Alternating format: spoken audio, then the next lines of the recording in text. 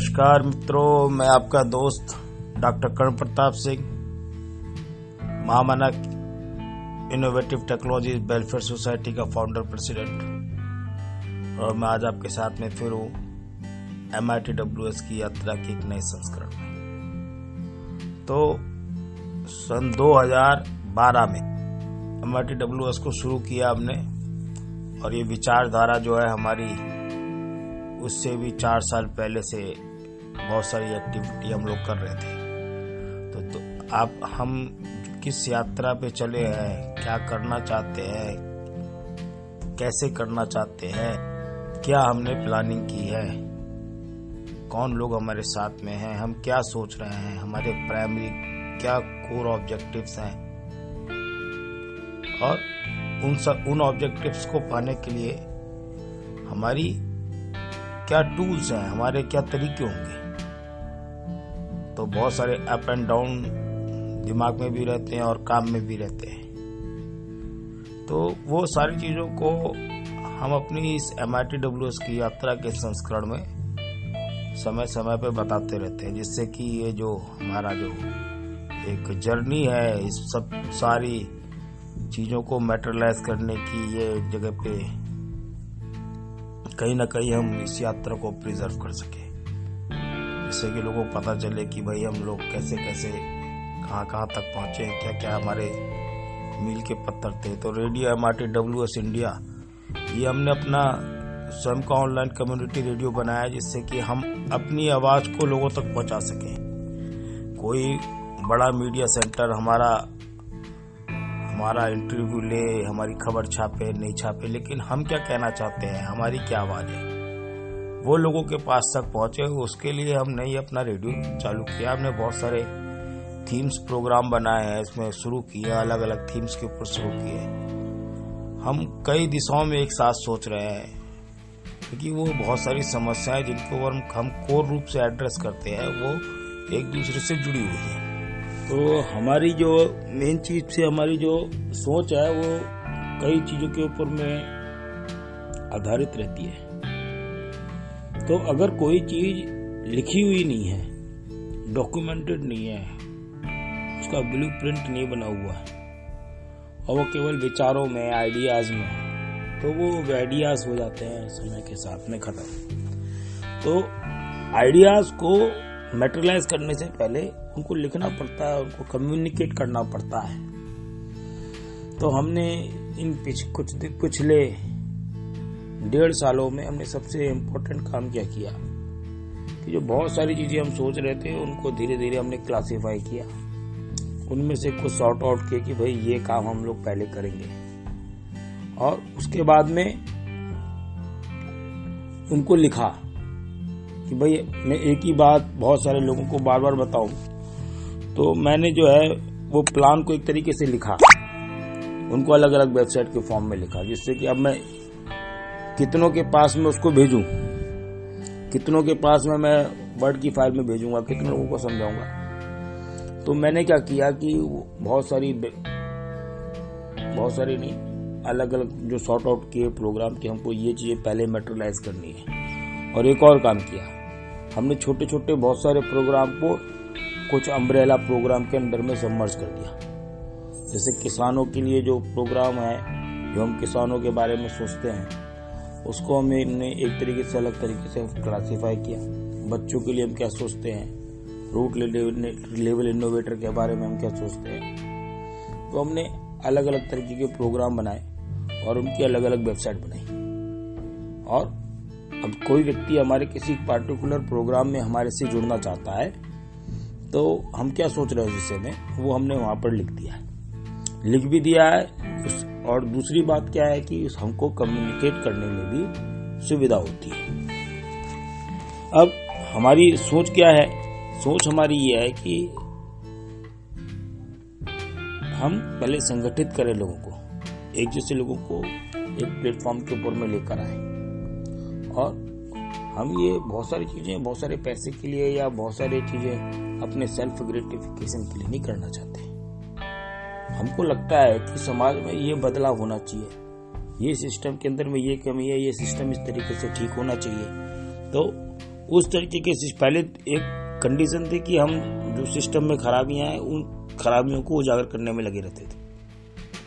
अभी हम लोगों ने स्ट्रेटेजी चेंज कर दी। अभी हम लोग क्या करना चाहते हैं, हम चाहते हैं कि हम लोगों को रोल मॉडल बना के दिखाएं कि अगर हमको लगता है कोई सिस्टम इस कहीं पे सही तरीके से कार्य नहीं कर रहा है तो उसमें क्या सुधार हो सकता है, उस तरीके का सिस्टम हम बना के दिखाएं लोगों को, इससे लोग उसको देखकर उसको फॉलो करें। तो इन्हीं सारी चीज़ों में हमने सबसे पहले जो संगठन बनाने के लिए कि हमारे पास कुछ ऐसी एक्टिविटी होनी चाहिए जिसमें अगर कोई आदमी हमारे आसपास के इलाके में नहीं है तब भी वो हमारे संग किसी तरीके से जुड़ सके। तो हमने ऐसी एक्टिविटीज़ को शुरू कराया जिसमें कि लोग हमारे साथ जुड़ सके। जैसे एग्जाम्पल के तौर पे हमारा रेडियो जो है बहुत सारी जगह पे लोग सुन सकते हैं, बहुत सारे प्लेटफॉर्म पर सुन सकते हैं और हमारे से किसी तरीके से जुड़ सकते हैं। वो अपनी बातचीत को हमारे साथ में हमारे रेडियो पर देंगे तो इस तरीके से कम उनके ज्ञान से हम एजुकेट होंगे, हमको भी ज्ञान मिलेगा, हमारे सुनने वालों को भी होगा, हम साइंस को कम्युनिकेट कर पाएंगे, बहुत पॉपुलराइज कर पाएंगे। और जो सामने वाला अपना इंटरेस्ट दिखाएगा तो वो हमारी बाकी चीज़ों के बारे में भी जानने का प्रयास करेगा, वो और बातों में डिस्कशन होगा। तो कहीं ना कहीं हमको लोग कॉमन पॉइंट पे पहुंचेंगे जहाँ पे जो है हम एक अच्छी टीम को डेवलप करने में हम सक्षम हो पाएंगे। तो ये हमारा विचार है।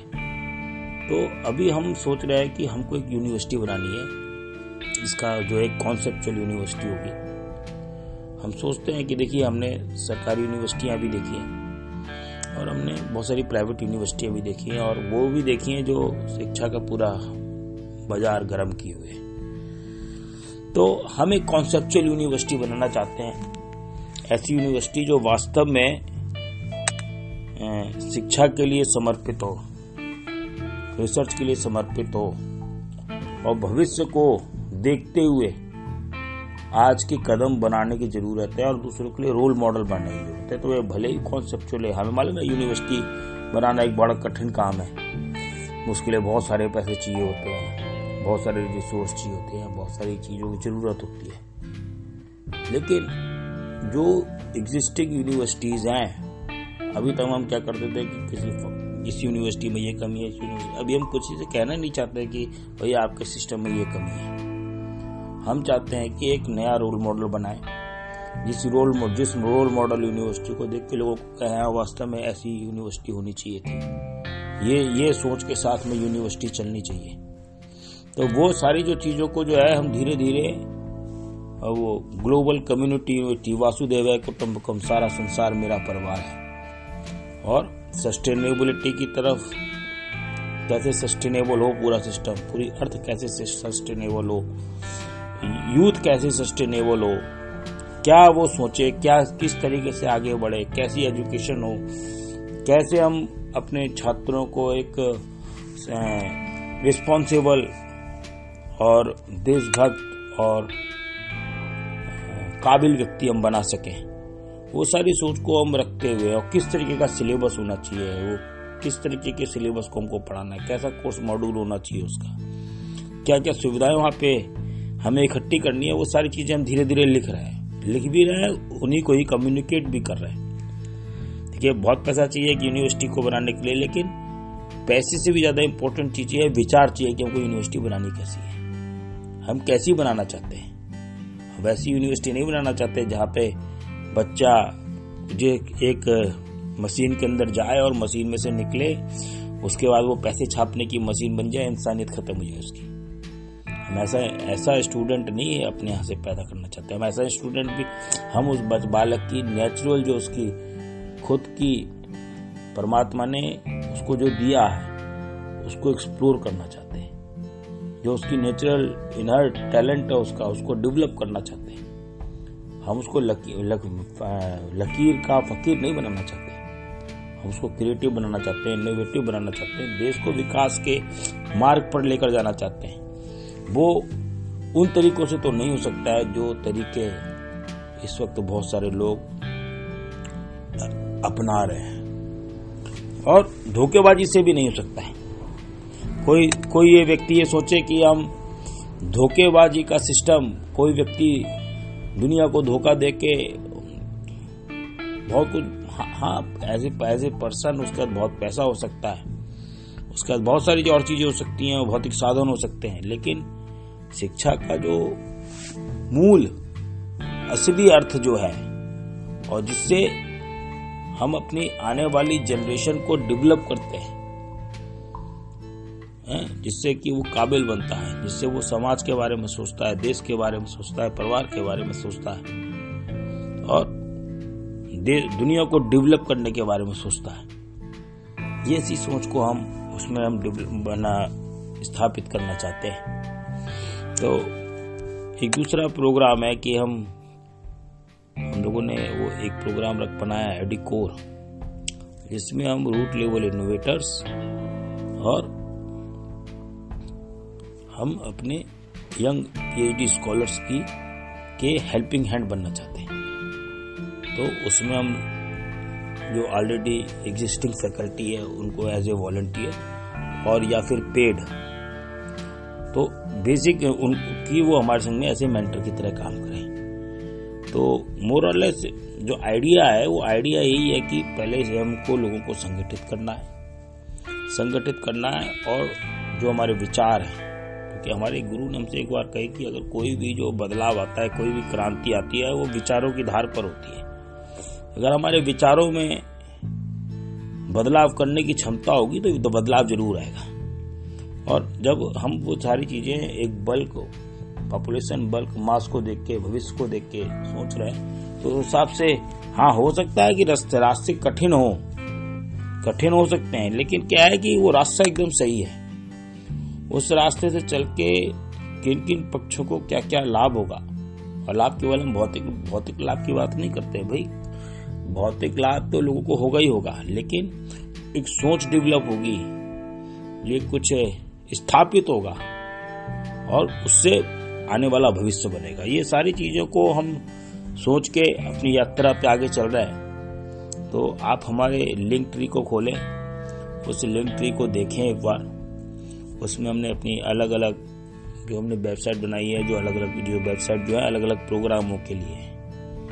तो हम एक प्रोग्राम बना रहे हैं कि हमको एक यूनिवर्सिटी खड़ी करनी है, ग्लोबल कम्युनिटी यूनिवर्सिटी। उस पर लगातार लोगों से चर्चा कर रहे हैं। देखिए, सब कुछ तो हम नहीं जानते हैं, हम और पढ़े लिखे लोगों के साथ में और इंजीनियर्स के साथ में, साइंटिस्टों के साथ में लगातार हम चर्चा करते हैं, और वो चर्चा से और भी नए आइडियाज डेवलप होते हैं, ग्रो होते हैं। तो वो आइडियाज को फिर वहाँ पे हम लिखते हैं, वहाँ पे इम्प्लीमेंट करने का प्रयास करते हैं, प्लानिंग करते हैं, स्ट्रेटेजी डेवलप करते हैं, पॉलिसीज बनाते हैं। ये सारी चीजों को देखते हुए एक ये कार्यक्रम है। एक दूसरा प्रोग्राम हमको शुरू करना है कि हमको एक